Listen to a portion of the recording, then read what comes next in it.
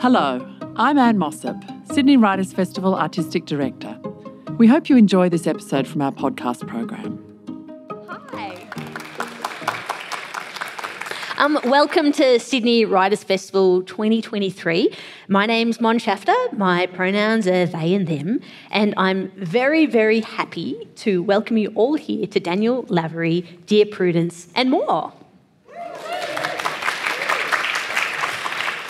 Before we get into our convo, I'd like to acknowledge the Gadigal people of the Eora Nation, traditional custodians of this land, and pay my respects to their elders, past, present and emerging. Always was, always will be Aboriginal land. And if you're wondering who I am, so I'm Mon, I'm the content lead of ABC Queer, which is a content initiative at the ABC aimed at LGBTQIA+ young people. I host a queer podcast called Innies and Outies, which is all about coming out stories and stories about staying in. And I'm fortunate to be a co-host of our coverage of Mardi Gras each year on the ABC, which is a super fun gig. My girlfriend tells me I'm a professional gay, so that's the short version. Before I introduce our wonderful guest properly, I have a few short announcements. Please switch your mobile phones to silent. You don't want to be that guy. The festival asks that you don't record the event, that you please keep photos to a minimum, and you use the hashtag Sydney Writers Festival if you're tweeting. But I do ask if people are still on Twitter these days with Musk at the helm. I'm not sure. Are you still on Twitter? Yeah. Yeah? Yeah. Okay, cool. Was it owned by a good person before? Yeah, fair point. There will be a little bit of time at the end for you to ask some questions, a couple of questions. Perhaps you'd like to ask for some advice, maybe. Daniel will also be available to sign books after this session. This year, the bookshop is in the main foyer, and book signings will take place in Bay 22, which is the festival hub, where you can also grab something to eat and drink. So, Daniel Lavery is probably most well known for dishing out some very wise counsel as agony aunt in Slate's Dear Prudence column, which now also comes in book form. He's a beloved internet weirdo. Hope you don't mind me saying that. I say it, with such praise and admiration, which includes co-founding the legendary feminist website, The Toast. You've got a new one, The Stopgap. You've got newsletters, lots of things going on. You're the author of 3 books. Your most recent being Something That May Shock and Discredit You, which was written after you began affirming your gender. And you're also a proud dog parent, right? Yes. All of that's true. I was just trying to count how many books I had written. I think that it's 4. 4 now? But I'm not 100% sure. Okay. Somebody in the audience will know. Okay, you're just writing so prolifically. It's like, I've lost count. They're all somewhere. Okay, cool. And where are your puppies right now? They're at home, I believe and assume. I hope, frankly. Their names are Bonbon and Gogo. Yeah. And they're very, very small. Okay, you're doing okay without them? It is unpleasant to be away from them for this long. It's been a remarkable trip, but I'm upset. Yeah. Zoom them later on. It makes it worse because, like a dog is so much its physicality, and you see them in their little cotton ball bodies. It's just upsetting. Yeah. I got to get home. Oh. So you dished out advice for Slate's Dear Prudence column for 4 years up until 2021, and you offered guidance on everything from romantic relationships, friendships, parental advice, workplace, relationships. You were only 29 when you landed that gig. Why do you think they picked you? What were your qualifications at that point? Man, I love remembering that I used to be 29. I remember at the time feeling so like, my God, I'm so young. Who will listen to me? And now I just think, oh God, I was 29. That's incredible. I shouldn't have felt bad about anything. I should have just started every answer with, well, I'm 29, so I must know what I'm doing. It was totally serendipitous, as I think most people who pick up jobs as advice columnists. You don't do it by going to advice columnist school or training for years and years.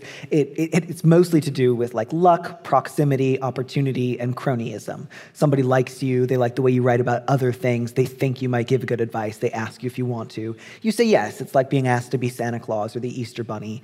If someone says, for your next job, do you want to tell other people what they should do for their personal lives? You say absolutely. absolutely. Where do I sign? Of course. So it was very, very exciting, and I certainly did feel a little self-conscious. Also, thank you for fact-checking how old I was, because I was doing an interview earlier this week, and I said I was 27. Because in my mind, I was like, God, I was so young. I bet I was 27. And I need to be careful, because otherwise I'm going to keep cultivating my own mythology, and I'll be giving interviews someday where I'm like, no, I was 12 when I first started giving advice as Dear Prudence. You're keeping me honest, and I need that. Cool. Well, what are some of the questions that stick with you from that experience? There's a number of questions that stick with me, some of them in part because of their poignancy, some of them because I found the letter writers really compelling or really unique or winsome in their ability to discuss their own problems, their own pathologies. But the one that is the most on the forefront of my mind today is one that was coming up for me again earlier this week because it was a workplace issue. And I love those. I think workplace-related problems are some of the most unique, because often with romantic or family type problems, they can be pretty repetitive. Like, I'm afraid of disappointing my father. I want to break up with my girlfriend, but I don't want to hurt her feelings. But the workplace is just an unending sea of possible problems. And this one guy had written in, and he was genuinely distraught. He really did seem to want to change, but didn't know how. And he had asked one of his coworkers if she was pregnant, not once, not twice, but 3 times in 4 months. Whoa. And he said, now she won't talk to me, which I understand. And I'm also worried I might lose my job. And I remember, because I said, I also think maybe you should. Like, that's very bad. But also, maybe you should go see a doctor if this is new for you. Like, I wanted to know, like, are you forgetting other things? Are you putting milk back in the cupboard instead of the fridge? Like, are you well? Yeah. But I think about him all the time. And I think about her. Like, can you imagine 3 times in 4 months getting asked that question and then just going back? Does he understand how fertility works, or he just thinks she's lying? It seemed like a Memento problem. You remember in that movie, I used to keep writing down, like tattooing all over his body, like, my wife is dead, I must find her killer. And I think that was actually part of my advice, is you need to, like, tattoo Post-it notes over yourself of, like, don't talk to her, don't look at her, don't ask anyone if they're pregnant, just, like, put your head back down. I think about him a lot. Right. One of the stories that stood out for me was about toenail clippings. So a person in someone's life who was leaving toenail clippings around the place. And you seemed a little stumped by that at first. Can you please share with our audience what that request for advice was about? I would be happy to. And to be clear, it's not just that mentioning toenails really stymies me. I was good at my job. But the problem was, this letter writer said, I've been married to my husband now for 5 years. He's a great husband. They always start that way, right? Because if it was like he's a terrible husband and he does the toenails thing, there would be no question she would have left. But she said the one issue is whenever he clips his toenails, he does it like on the couch, like in front of the TV, and he leaves his toenails willy-nilly around the house. Like, he'll just pile them up on the coffee table and wander away, or he'll put them on the couch and then I'll go to sit down and they're there. And she had tried everything. Like, over the course of 5 years, she'd talked to him about it, she'd written reminders, she'd gotten upset, and she'd even sometimes had taken them and put them in his coffee cup. And that didn't work either. And I just thought, like, if you pick up your coffee cup to take a big sip of coffee and your lips are met with your own toenails, and you don't think, I need to change my life, like that Rilke poem about the statue of young Apollo, then, like, how could anyone get through to you? And so I think that's why I felt really stumped, was just like, you're a human being. You deserve to be treated like a human being. And this man won't listen to reason. And so I think at a certain point, I also just gave her permission I always hate to say, like, leave over one little thing, but I think if you were to hear someone say at a dinner party, I had a great husband, things were great, unfortunately, he left his toenails around the house for 5 years, and nothing I said changed his mind, people would say, I'm really sorry you did what you had to do. And then I think the other suggestion I made was, like, if the coffee cup's not working, maybe try sprinkling them on his toothbrush and see if that does it, but I doubt that would work at this Solid point. advice, I think. I mean, again, he lives in my head rent-free, as they say. You transitioned while you were writing that column. Did that have much of an impact on the sorts of requests for advice that were coming in? Some, certainly. And, it was a really, personally action-packed 4.5 years for me. And so it wasn't that I had planned on transitioning during my time there, but I did. And I'm sure, actually, that at least part of that was because this was the only job I ever had where I had to look at a giant picture of my own face while I was doing it. The column and the live chat, which was the sort of, in real-time version of the column that I did every Monday, had just a huge picture of my face emblazoned at the top of every column, which I did not love. And it was like this headshot I had taken right before I started the job. And again, I was self-conscious about being 29 because I was so young at the time. I was 29. And I'd gotten a professional headshot done and was just it's me, a bright young lady. And so I was staring at that face, the picture of Dorian Gray all the time. Yeah. And then eventually I thought, what if I wanted to be a different person? And so then it sort of felt I'll have to make some sort of shift there. So then there was this sort of question of telling my bosses I'm going to be transitioning. When do I get new headshots? Do I wait as long as I can so I look really cool and different? Or do I just get it over with as quickly as possible? And so mostly it went great. I did eventually end up getting more letters from trans people or just from people in general thinking about the trans people in their own lives. Not a huge difference, but definitely an uptick. And that was really lovely because it was just really nice to hear from other people who felt sort of bolstered by, oh, well, if you've gone through this, you might have some thoughts on the matter. And that felt really lovely. So I would say overall it was a really beautiful addition to the work that I was getting to do.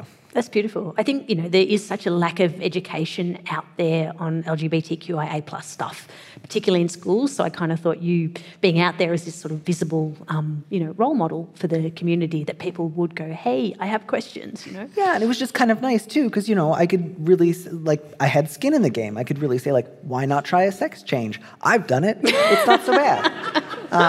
And that's kind of, and just nice opportunities for levity. And again, too, if I'd been sort of self-conscious at the beginning of, I haven't had that much life experience, and then it was well, I've done something kind of neat that not everybody gets to do. It's a little bit someone who's been to every continent. It was oh, it's sort of chic.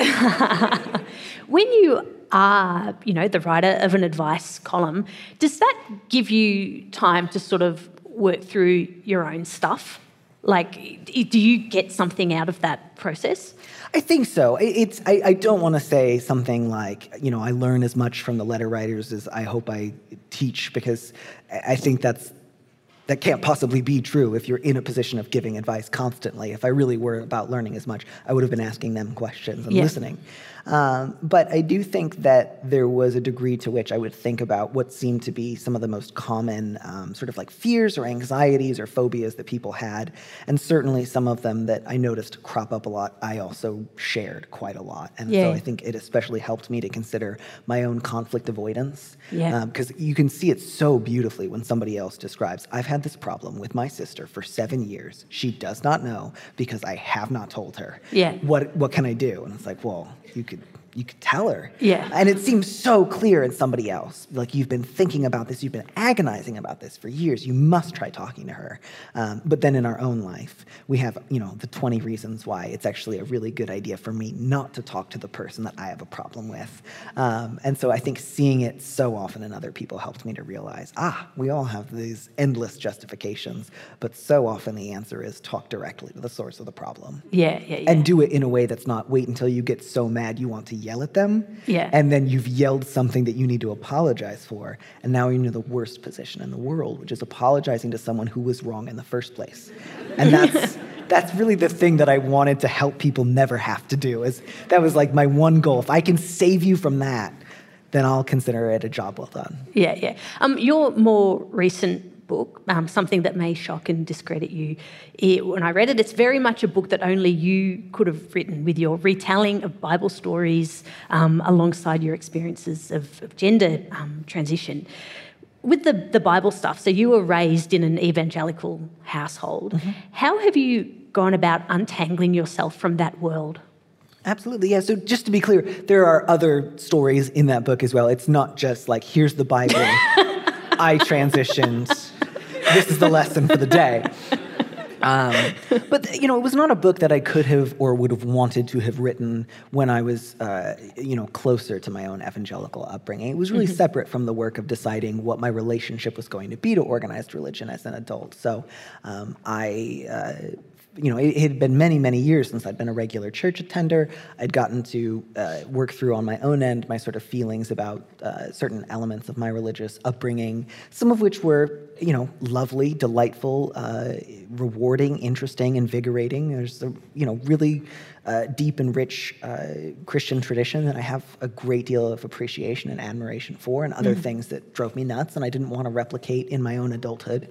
So I'm glad that this was a book I wrote a little bit later in life rather than sort of like, I'm 23 and I don't have to go to church anymore. Let me tell you what I think of that. Yeah. Just because I needed a little time to sort of decompress. Yeah. Yeah. What did you learn growing up in that environment that has helped you on your own journey, even now that you've stepped away from that environment? Yeah. I think there's just...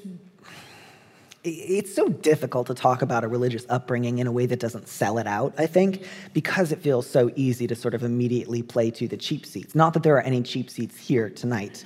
I speak in metaphor.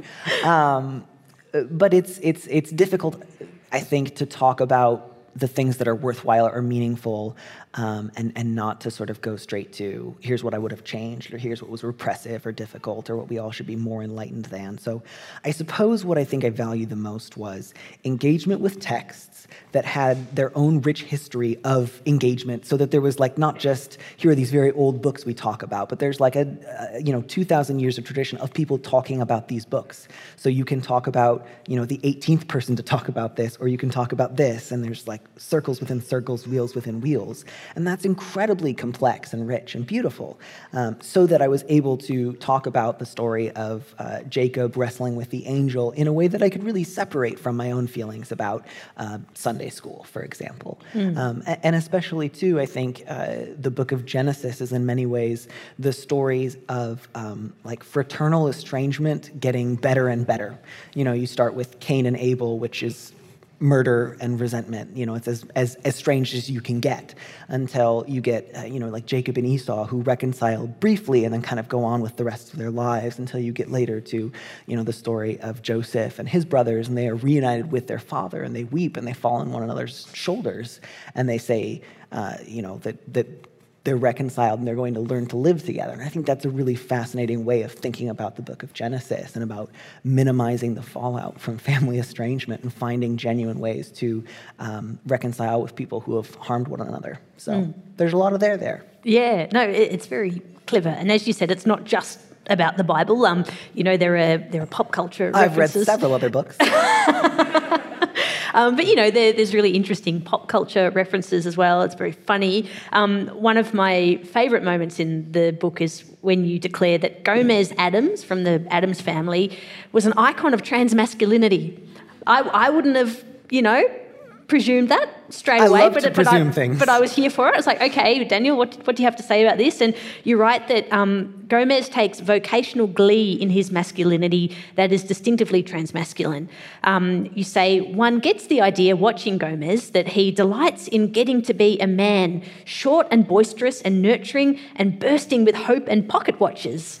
And it's very easy to imagine Gomez's inner euphoria-driven monologue when he wakes up every morning. Ah, how wonderful. Another stormy day. Ah, ha, ha, ha, ha. Once again, I'm a short and stocky husband and father with a wife as tall as God. What a luck. Is this what life is like for you? Not infrequently. And I like also just like declaring things to be true and figuring out if I think I'm right afterwards. So I think you really did find that line of my thinking in Gomez Adams. I think one of the things that's really unique about the Addams family, and one of the reasons that I think it's such a interesting family to return to, is rare in sitcom history is it's a family that is notable by their love for one another. In part because of the nature of the sitcom form, you need new forms of closure at the end of every episode, and more often sitcom families traffic in exasperation, resentment, miscommunication. And the thing that freaks everyone out in the Addams Family universe is this family's really close. There are also a bunch of blood-sucking freaks, but the thing that upsets people primarily primarily about the Addamses is not their gothness, but their genuine love for and enthusiasm for their relationships with one another, which is one of the reasons that the new show Wednesday does not understand the Addams family. Even though everyone on it seems like a very, talented, interesting person, whatever they're doing is not the Addams family. Right. Okay. So you This is going to be the headline now. Is like Daniel Lavery comes out swinging against Wednesday. Like, what does he have against that show? It's a fun show. It's a different family, but it's a fun show. Yeah. Before coming out, you had a public reputation as a feminist, running the legendary women's website, The Toast. Thank you for saying that I had a public reputation and that I was legendary. This is immensely flattering. It's all true. Being trans doesn't make you any less of a feminist. Thank God. But have the TERFs come after you? Not, I think, any more than anybody else. I think that's one of the really nice things about, I appreciate the legendary, but it wasn't like, I can go to the grocery store. No one's like, is that blogger Daniel Lavery? I think I read something of his about Victorian novels 8 years ago. So, certainly I think it was a relief to be reminded that nobody transitions because they've sort of like totted up the scores of men and women and then decided which team is better. And then they go join that team because that's the best one.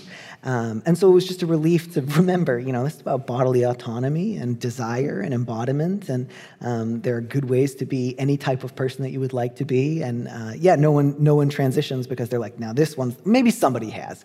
I don't want to take that away. If somebody is like, no, I thought about it very carefully. I have a scoring system and a spreadsheet and I picked the best one. I don't want to take that from you. Congratulations. I hope you enjoy it. I think for the most part, I was lucky to have friends and move in circles where the understanding about, the ideas of feminism were really consistent with transness, autonomy, deciding what you're going to do with your own body and your life. And that wasn't like, here's team feminism and here's team trans people and go, wail on each other, which is good because I am not athletic. Do you have abs yet?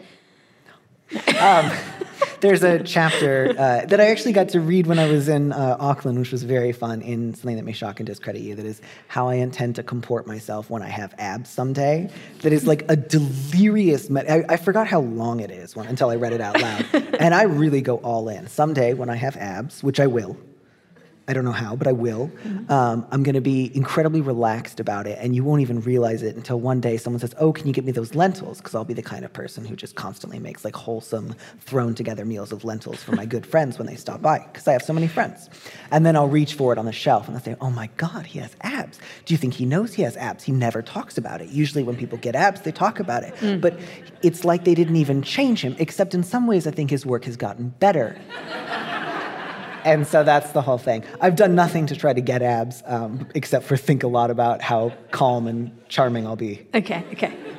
In your book, you talk about how you delayed transitioning. What were your fears about moving forward? Sure, yeah, so it wasn't something that I had thought consciously about doing until I was in my 30s, which is not to say that I didn't sort of later did a lot of reflecting. I was like a damn pond about places that it might have kind of come up in different or slightly difficult to recognize forms earlier in life. But it was not something that I had thought consciously about doing from a young age. So I just spent some time both with myself and in therapy trying to think through, what do I do with a strong desire that feels as though it fell upon my life like a thunderbolt, and I can't necessarily trace it to a certain source or root that I find trustworthy. It wasn't quite like I need to get rid of this feeling, but it was I want to feel certain that I understand if there's longevity here, as opposed to am I just going to have a really weird year and then eventually it'll pass, like when you really have to sneeze. And so, after about a year of sort of like letting I dare not wait upon I dare, I decided to start taking steps towards transitioning with this sort of understanding of there's not an overnight man switch you hit where you just wake up the next day with a full beard. I still don't have a full beard. This is scanty at best. But thinking, I want to take these small steps. That feels important to me. And if I reach a point that the sort of downsides outweigh the benefits, I will pause or stop and reassess, which I'm really glad I got to do. I sometimes joke about how a lot of times if someone's thinking about starting testosterone, we treat it like people at a group dinner buying French fries. Like, do you want fries? Because if 4 of us get it, I'll have a little. But I don't want to get fries just for me. Right. And so, but that's also sometimes you need that. Sometimes you need the cover of many people getting fries because maybe you really did just want 3. Yeah. I never just want 3, but someone might. You're in a beautiful T for T relationship with your wife, Grace Lavery.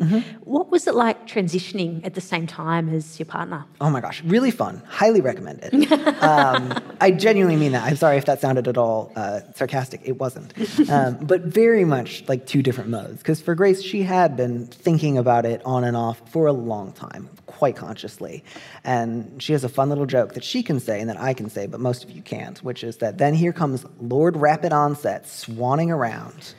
This is a good joke. I'm glad 2 of you laughed. You'll get it later. But so it was very like, for her, it was like, I've really given this a lot of thought. I know the ways in which this is going to really change my life. And I was like, well, I spent 6 months freaking out. I'm doing it. And it was kind of great, like occasionally we'd swap a shirt, but for the most part, like her version of being a woman looked really different from how I had done it. My version of being a guy was totally different from how she had done it. And we were just sort of like, well, it's weird that you like that, but have a blast. Right. Yeah. What was your wedding like? Our wedding? Yeah. It was beautiful. It was lovely. Weirdly, it was at the same building I went to high school prom at, which I... Was that surreal? Mostly because I didn't even remember where I'd gone to high school prom. And so when we went to this place, I was like, this looks so familiar. And then my friend Hugo says, yeah, we went to prom there. But that was lovely. It was strange. It was about 3 weeks after I had become estranged from my family, so we were in the middle of filing a lot of reports. And I also had an allergic reaction halfway through, so I was pretty hopped up on Benadryl. But even with all that going on, it was a really nice time. Weddings are great. Marriage is fun. People should do it. Get a sex change and get married. Or reverse order, whichever you want. Right. And how did your life change after, affirming your gender? I became a different kind of person in some ways, and my life didn't change at all in some others. Some of it changed more moving to New York. This was weird. Again, I don't know how many of you here are transsexuals. I hope a few. But I didn't get any woos. Yeah, woo. Fine. No, it's too late now. But we were living in California, and then we moved to the East Coast, and it was like I was set back another year and a half. I was a sir on the West Coast, and then we moved to New York, and all of a sudden it was ma'am all the time again. I was like, what does the East Coast want from me? And I couldn't figure it out, but a year and a half later, I got there. It was fantastic. I have a neighbor now who calls me Pajama Sam, because he always sees me walking my dogs in my pajamas. So something that may shock and discredit you, it's not your typical trans memoir, and you talk about that as part of the book, and you devote a chapter to titles of transmasculine memoirs you didn't want to write, such as What If Masculinity but in a Soft Sort of Drapey Jacket, or In Which I Rescue Masculinity by Taking Up Weightlifting Heroically. What were you trying to avoid when writing this? I mean, part of what's really funny about that is every transition memoir starts with, this is unlike transition memoirs you may have read before. It's sort of like, why is this night unlike all other nights? Like, you have to say that to have a transition memoir. Mm-hmm. So it wasn't so much that I was like, oh, I've read every transition memoir on the planet, and now I know which ones I don't want to be like. It was more like, a little bit like I was saying earlier when I was thinking through, it's difficult to talk about having had a religious childhood in a way that doesn't feel like you're trying to sell it out, yep. Or taking cheap pot shots at it. And I think similarly, I felt like I would often have a tendency internally towards, what's the easiest way to tell this story? Or like, God, I really want to use the expression son of a preacher man, because it's a great song, and everyone knows what you mean, and it sort of fits, but it also sort of doesn't. And so I felt sort of very aware, like, I don't want to use a fucking butterfly analogy at any point, which is not to say that that can't be useful, just I'd heard it before, and trying to think through what are ways that I can talk about this honestly that don't just have to do with finding the simplest, shortest way to tell a story.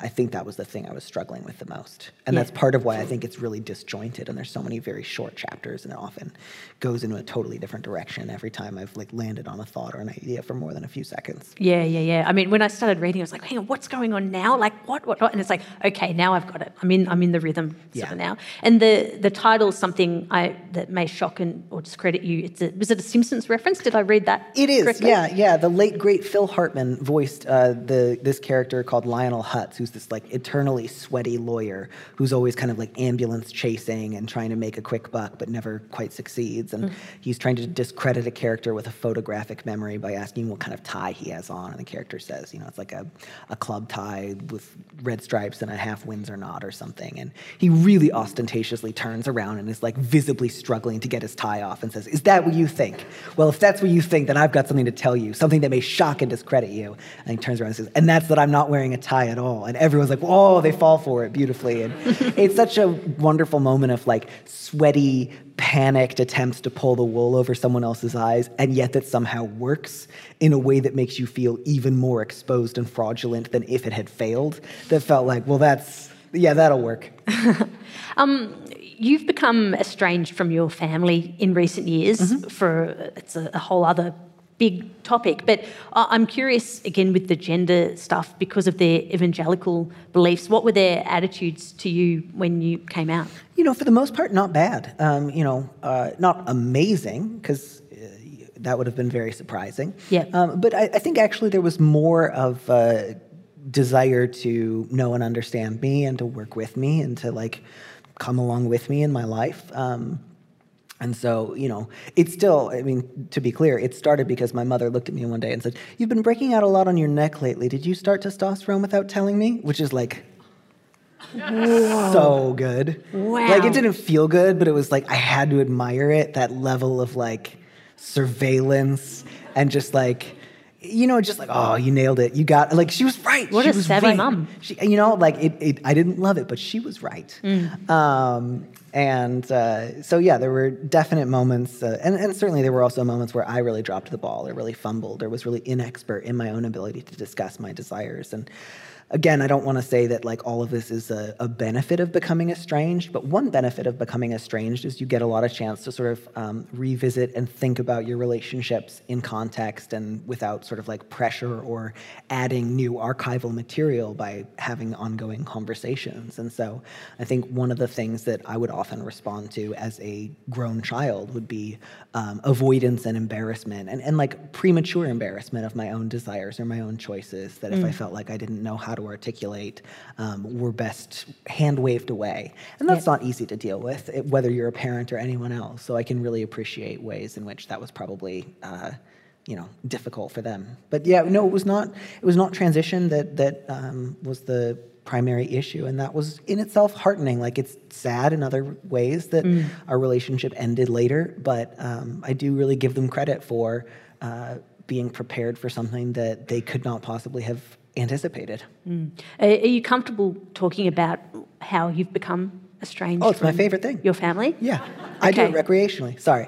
I apologize. That's too silly. That's not true. I just wanted you to feel at ease. So this was part of what we had talked about my wedding being a little tricky. About 3 weeks before I got married, my brother told me that he was a pedophile and that he had known this for most of his life, and that he believed his work with children, which was extensive and unsupervised, was a good thing, and that the rest of the family knew and had been encouraging him to continue in that work because he believed it helped to treat his pedophilia. And by pedophile, you're referring to the orientation as opposed to being a sex offender. Is that right? Or? His claim at the time was that he had not hurt any children. He told me several other things that gave me reason to doubt his version of events. Right. But his claim was just that it was okay because he would just fall in love with children and that was okay. Of course it wasn't. Learning that my parents had abused their position of authority at their church to make sure he could take children on overnight trips was devastating. And right away, my wife and I knew we have to stop it. And we also knew that we couldn't ask them to stop it. So we contacted the church, we contacted every other place that he had been a volunteer at, and we filed reports. And that was the last time I talked to my family directly, although they did attempt to get in touch with us through other people to say, you can't file these reports because if you do, your brother will kill himself. And I said, if you think he's suicidal, please take him to the hospital. And otherwise, that doesn't have anything to do with what needs to happen. So ultimately, the church did submit to an outside investigation. My father was asked to resign. Later, some additional allegations would come out against him. But that was the last time we spoke, was November of 2019. I took some time off from Dear Prudence just because I couldn't possibly have given anyone advice in that state. Yep. And ultimately, my brother no longer works with children. He was forced to go to treatment. The churches have been able to institute new policies of safeguarding, and it's no longer as easy as just saying, I want to lead children's trips overnight by myself in order to be able to do so, which is a good thing. I mean, part of what I had really wanted to stress to them is my primary focus here is not just if he thinks what he's been doing is a good idea. There's institutional failures of safeguarding here that should never have been in place. And that felt really clear to me and was hard to understand why it didn't feel clear to them. But I think it was something that I talked about sometimes in the column, was that sometimes you have the gift of clarity when you're in a situation that is otherwise deeply dark or deeply painful. And that was something that I felt like I had. Like, I didn't have a lot of other gifts that I could feel or experience at that time, but it was incredibly clear to me. Nothing about what they're doing seems reasonable, sensible, would make me feel proud, would be something I'd be able to defend in public. That's not a viable road. Thank you so much for explaining all of that. And sorry I didn't give a content warning as well before I asked that question. If anyone is, feeling uncomfortable and needs some time out, that's perfectly okay. All this happened while you were writing your memoir. What impact did that have on the book that you were writing? So at this point, the memoir was mostly done, and it was actually at the printers. And so I had to get in touch with my agent and say, we need to bring the book back, because the last chapter of the book had been this sort of lovely chapter about my relationship with my father that had ended on a sort of really lovely note. And I didn't want to include any of this information in the book, in part just because there were still ongoing investigations, and also I didn't want to. So instead, the book just had a different type of ending. So on the one hand, I'm really glad it was mostly finished. And on the other hand, it really felt, I felt like, wow, I really invoked something with a title like Something That May Shock and Discredit You, which is not to say that I felt like I'd called it into being. It just felt like I got more than I bargained for. Yeah. And, it was just really strange. It is, I think, often we don't realize the direction from which problems are going to come. Sometimes we do. Sometimes you see it a mile away, and sometimes you don't. And I had remembered sort of thinking right before I told my family I was going to be transitioning, I was with my sister one day and we were watching a movie, and I remember being really overwhelmed by this sense of deep, deep poignancy and got kind of weepy and just had this thought of, I'm going to lose my family over this. And then had felt so buoyed and relieved and grateful that hadn't been the case. And then it was just like this comet from out of left field of, you are going to lose them for totally unrelated reasons. And not totally unrelated in as much as, there's always webbing that connects different elements of how one particular family handles issues of like sexuality or gender or safety. But, it was... it was the bolt that fell, it was the bolt that fell across my life that changed it the most, more than changing sex. And again, if that sounds a little bit like cheap or cheesy to use those languages together, I don't mean it that way. I just mean one was so much bigger than the other. One felt like such a bigger change than the other. It was the difference between, I'm part of this family, I'm part of this history. We have these connections, we have these groundings together. And I continue to remain deeply grieved that none of my relatives ever said this was the right thing to do. We were wrong to try to protect and enable this behavior. He is better off not working with children. thanks for helping. I mean, again, like, of course, I say that out loud, and I'm like, they're not going to say that. But it did grieve me deeply that nobody had said, we were not doing the right thing. There's a chance to change our lives. We can turn it around. We don't have to keep doing this. And I think that was the thing that I took away from it the most, was my greatest hope for all of that would have been that someday any of them could have understood that as an act of love and not an act of punishment or resentment. It's what I feel like they raised me to do, and I don't know where they veered off from that path, but I do remember one of the things that really got me through it in those first days was thinking, I think there's a version of my mother that raised me like this to stop it. And I don't know where she went, but I know that version of her would be proud of what I'm doing. And that was really useful to me. Again, it was useful to be like, that is a psychic construct that is distinct from, I'm not going to call my mom tomorrow because I know where she's at and I can't work with it. But yeah. Wow. Your book has come out at a time where trans rights are under attack in the US and in other parts of the world too, here in Australia as well. In the US, Republicans are unleashing a torrent of anti-trans and anti-queer bills ahead of the election next year. What impact are you seeing this have on the people around you? Yeah, in some ways I feel so unqualified to speak to that. Again, that particular book was so much about like my own particular individual arriving to a trans understanding of myself in my 30s. And even though I understood that being trans was going to be complicated, I myself was often kind of stunned by the sort of like rapid turn the country seemed to take in terms of having this preoccupation, this obsession, this like extinguishing obsession with transness, and particularly in this like specter of corrupting the youth.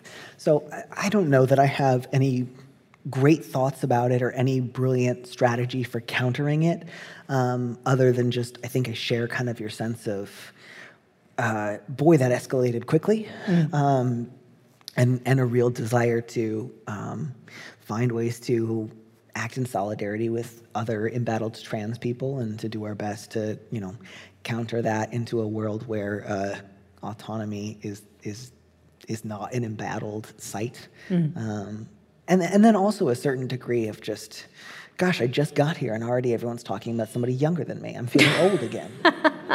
But how's it affecting, you and your friends and the people in your lives? Is it hard to be trans right now? Yeah, but it was hard when I started, and it was hard 20 years ago. I think it's a little bit like that thing about Twitter. This is really reductive. Again, sorry. But it wasn't owned by somebody good before. It wasn't easy before. Yeah. And I think I take a lot of heart in that, like when I look at trans histories and other trans stories and people who have transitioned in incredibly difficult circumstances and under wild forms of embattlement and with fewer opportunities to connect with other trans people than we might have today. And so it just feels like, well, the only way it's going to get any easier is if we try to make it happen. So let's do what we can. But yeah. We're seeing this far-right anti-trans sentiment creep into Australia as well. Not so long ago, we had that British anti-trans activist Posy Parker here. She had a demonstration in Melbourne where neo-Nazis turned up, and it's been, pretty horrific. And other events have happened in other parts of Australia as well. But something that I've sort of observed through all of this are some pretty beautiful displays of allyship and some unexpected displays of allyship. At one of those anti-trans rallies in Sydney, the counter-protesters who turned up were accompanied by the Dykes on Bikes. And I don't know if you were... Oh, they're great. Okay, cool. Yeah, so, they're eternal. They're everywhere. Badass, they're the best, yeah. Queer women's motorcycle gang and, tough and cool. And the history of the Dykes on Bikes in Sydney is that they were defenders of the community during all these gay hate crimes in the 80s and 90s, and they kind of rose up to protect people in the community, and it was like they're doing that again now for the trans community.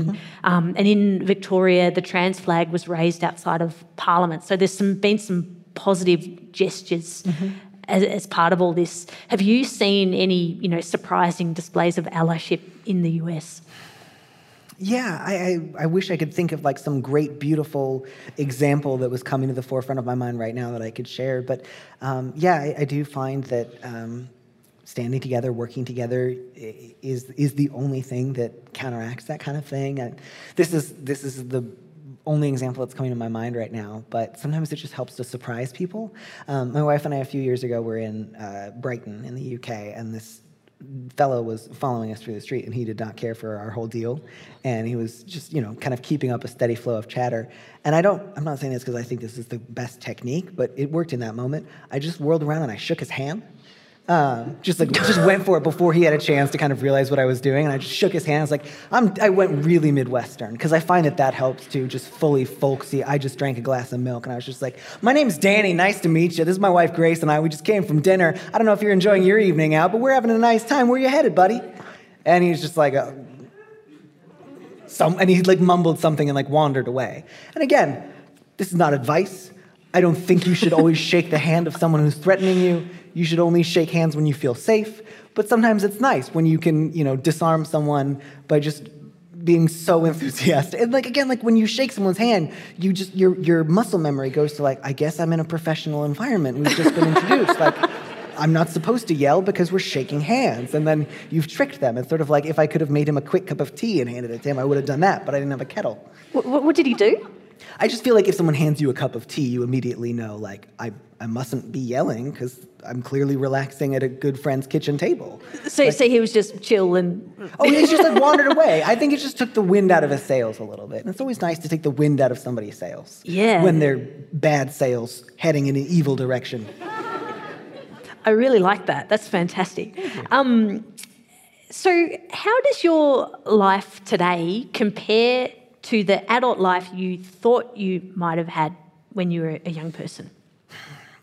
Man, it's so difficult too, because now I think just thinking about childhood, even removing the word religious from it, is so difficult. I don't know how we can try to faithfully represent our child selves, because I think I remember what I was like at 10 and 16, but it's been a very long time since I was either of those ages, and the sort of selves that stand in between me and myself at those ages there's so much interpolation and there's so much interpretation that I only have myself to go on whether I'm faithfully representing them. And of course, I always think I'm faithfully representing everything. I never think I'm lost. I never think I'm wrong. I always want to say that I'm 5'8". I know I'm 5'7.5".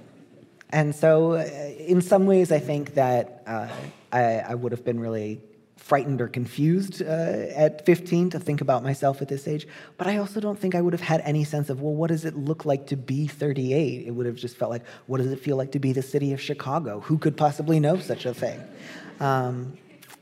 I think there's lots of continuity there. I think there are ways that we would have had a shared understanding of like pleasure, vigor, delight, desire, happiness, contentedness, and family, but it's entirely possible that we would just feel like total strangers to each other. And she might just be like, you still break out a lot on your neck. As a kid, did you see, a future with the church, or is that the only world you knew? No, I think by high school, I think I had like a pretty complicated relationship with it of like, sometimes this feels deeply moving and meaningful and like a real source of power to me, and sometimes I feel like, what are we doing here? And sometimes I'm like, well, that can't be true. So I think I had a wary sense of attachment to it at that age. And I still do. Like, I think if you have doubt while you're within the church and then you leave the church, now you have doubt outside of it, which sometimes looks like, I don't know, there might be hell. I should be prepared. And so I think doubt is the more kind of continuous experience rather than being on one side or the other. Yeah. So I relate to the caginess, and I still carry the caginess with me. Yeah. And what about, in the future from here now? Like, what path do you sort of see yourself on? I'm always going to want to have a lot of dogs. I really enjoy having multiple dogs. I never had more than one pet before, and it's really exciting because if you have 2 dogs, your dog has a dog.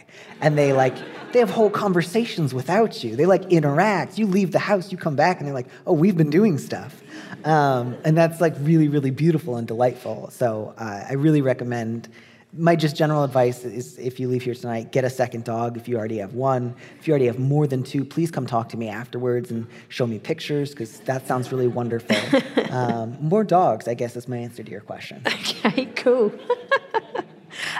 Going back to, Dear Prudence, where you were dishing out all this advice, what's some of the best advice someone has given you?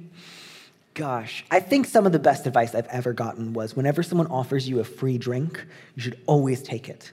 Like if you're, and I've been doing that on this tour, by the way, is occasionally you'll be led somewhere and they'll say, would you like a cup of tea? And I always say, I would love one, thank you. And often they're shocked. They're like, no one ever does that. Everyone always says, like, I'm fine. And I'm like, they're not getting free tea. Or like, I think I heard this at an informational interview when I was young, because when you're young, you sometimes go on a lot of informational interviews, because it's like people are like, I can't give you a real job, so you can't have a real interview, but I know you need to feel like you did something with your day, so have an informational interview. And they say, like, do you want anything? You say yes, because you might not get the job, and they probably won't be able to help you out professionally. So you're going to be out an afternoon, but you will have gotten a free Diet Coke. This also applies to car dealerships, because maybe you're not going to buy the car, and like AA meetings, because there's free coffee at a lot of AA meetings. And so then, like, at least you always know you're getting free drinks. Yeah.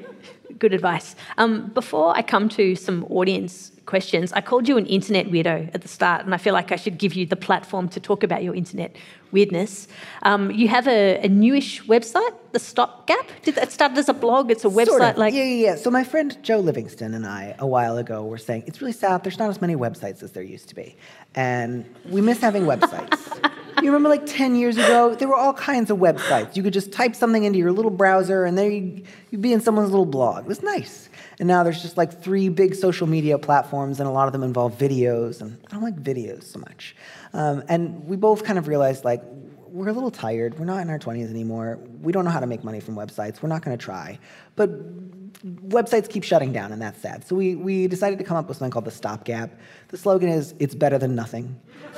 Delivered like, those Flintstones animals that like do the chores, the vacuum, and they look at the camera like, it's a living, but it's not a living because we're not making any money, to be clear. So it's just, a little thing. We put some goofy stuff up on it. We enjoy it. It is not making anyone any money, and it's a lot of fun because it's nice sometimes to not worry about trying to make money from something. I mean, I still worry about making money. I just have to go do that elsewhere. Yeah. And you're still doing the Shatner. The Shatner. William Shatner is litigious. We did have to drop the Shatner from the Shatner, which is totally fine. He is entitled to his own name. But yeah, I still do the newsletter. And that was part of it too, because I like doing the newsletter and I make some money from the newsletter. But I thought there is a limit to how much I can email people. Even, think of the writer you like the most. How many times a week would you like them to email you? Probably not more than twice, right? It's not more than twice. So I thought it'd be good to have a blog so I could put more of my goofy little ideas without driving away everyone. So I do that as well. I'm working on my next book, which is really exciting, and a couple of other like freelance projects on the side. But yeah, I just do my little typing all day. Yeah, awesome. Let's go to our audience. I know you have a bit of a rule with audience questions. My one rule is just 2 questions. We don't do more than that. It's too much pressure. Things start to get rambly. We're just going to have 2 questions tonight. 1 and then 2. So we'll take 2 questions from the audience. This is like 2 total, not 2 per person. Yeah. So it better be a bloody good question, so make them not amazing. to put pressure on you. Yeah. Oh, look at this. But they like it. They like the rule. Yeah. Please raise your hand if you have a question and we'll get a microphone to you. Just down the front over here. This is a lot of pressure and the question is totally not worth it. So I apologise to everyone. So Slate commenters can be pretty brutal, I think, especially towards you and Janae. Did you ever read the comments or did you think about their answers, what they'd said in future answers, or did you just avoid them altogether? Sometimes, yeah, especially for the live chat. So the Dear Prudence job was sort of broken down into, there was a live chat every Monday of about 13 to 15 questions, a column that came out through the middle of the week. It was about 8 to 10, and then a podcast that came out later in the week. And it was kind of like in that order, the amount of outside feedback I had to incorporate. So like the podcast, not very much. It was kind of like, I can say what I want and pretend no one has any thoughts about it. And the column was, I might get some emails, and the live chat is like, you're answering questions really quickly while a bunch of people are also yelling at you. And so, it wasn't like constant, just like, I hope you die today. Like, it wasn't the worst thing in the world. But absolutely, like, it's a critical, people who meet every Monday to read live advice are critical. These are not people who are like, hey, do you? Life is so difficult. Who knows? We're all just doing our best. Like, that is not the type of person who is on their computer at 9 o'clock Monday morning ready to go. And in fairness, that's true of me too. So I felt like in a lot of ways it was, an incredibly rewarding job. I got to tell people what I thought they should do, and I got paid for it. And so if part of the payment that was then exacted in turn was every Monday, I'd get my little bubble burst by a couple of people who were like, "You're not that great. Get it together." It's not so bad, and I think it gave me a healthy appreciation for, my appetite for praise is boundless, and it is not good to just lean into it. And it was just nice to be reminded of, there's a lot of people who are like, get it together, you piece of shit. Did people ever let you know how their lives turned out after taking Every your once advice? in a while, I would get an update. And usually if someone writes in with an update, it's because they've taken the advice and it went pretty well. I think if you take it and it goes badly, you're less likely to write in. If you don't take it, you're less likely to write in again. So usually they were nice. Every once in a while, if someone writes back and says, I really hate what you said to me. And then I really... It could be brutal. Well, and that one doesn't feel as I don't want to dismiss that. Because that's you're the person who asked me the question. I need to really think about whether or not I want to take your advice in return, or if I still think that what I said in the first place was right. So those are usually, they'll stay with you a little bit longer. But even then, it's like, oh, thank you for coming back, Yeah, cool. Yeah. All right, one more. That didn't count. Okay. But you don't have to. If you guys want to get out of here early, we can have class outside. I'm sure someone's got a fantastic question. Yeah, just down the back. This is it. That's over the last here. one. With the Shatner, after it got syndicated by Substack, and became kind of more a contractual thing, did your feelings about writing it change? And how did you manage that professionally if they did change? They did not. Oh. Yeah, easy answer. Thank you so much for coming.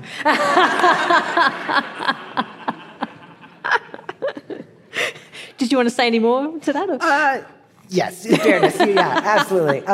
So for 2 years, I had a pro deal with them where they were just like, we'll give you extra money even if people don't sign up for it anymore, and that's it. And I was like, great, I'd like extra money. And I got extra money, and they didn't ask me to do anything else, and that was nice. And those 2 years are over, so now I just make my regular amount of money from it again. I think they probably benefited from having a trans person write a newsletter for them when a lot of other, visibly anti-trans people write for them. But, again, it felt a little bit like Twitter, did somebody good run all the places I've wrote for before? And it was really nice. Money's great. Yeah. Excellent, thank you for that. Piece of advice here, if you were on stage interviewing Daniel Lavery at the Sydney Writers' Festival in Sydney, would you wrap this up now, or would you give Daniel an opportunity to make some final remarks? I would say Daniel's had plenty of attention for that. Excellent. Thank you so much, Daniel. Thank you so much to our audience for entrusting me to ask the right questions, I hope. Thanks for listening. If you enjoyed this podcast, please remember to subscribe and to rate our channel.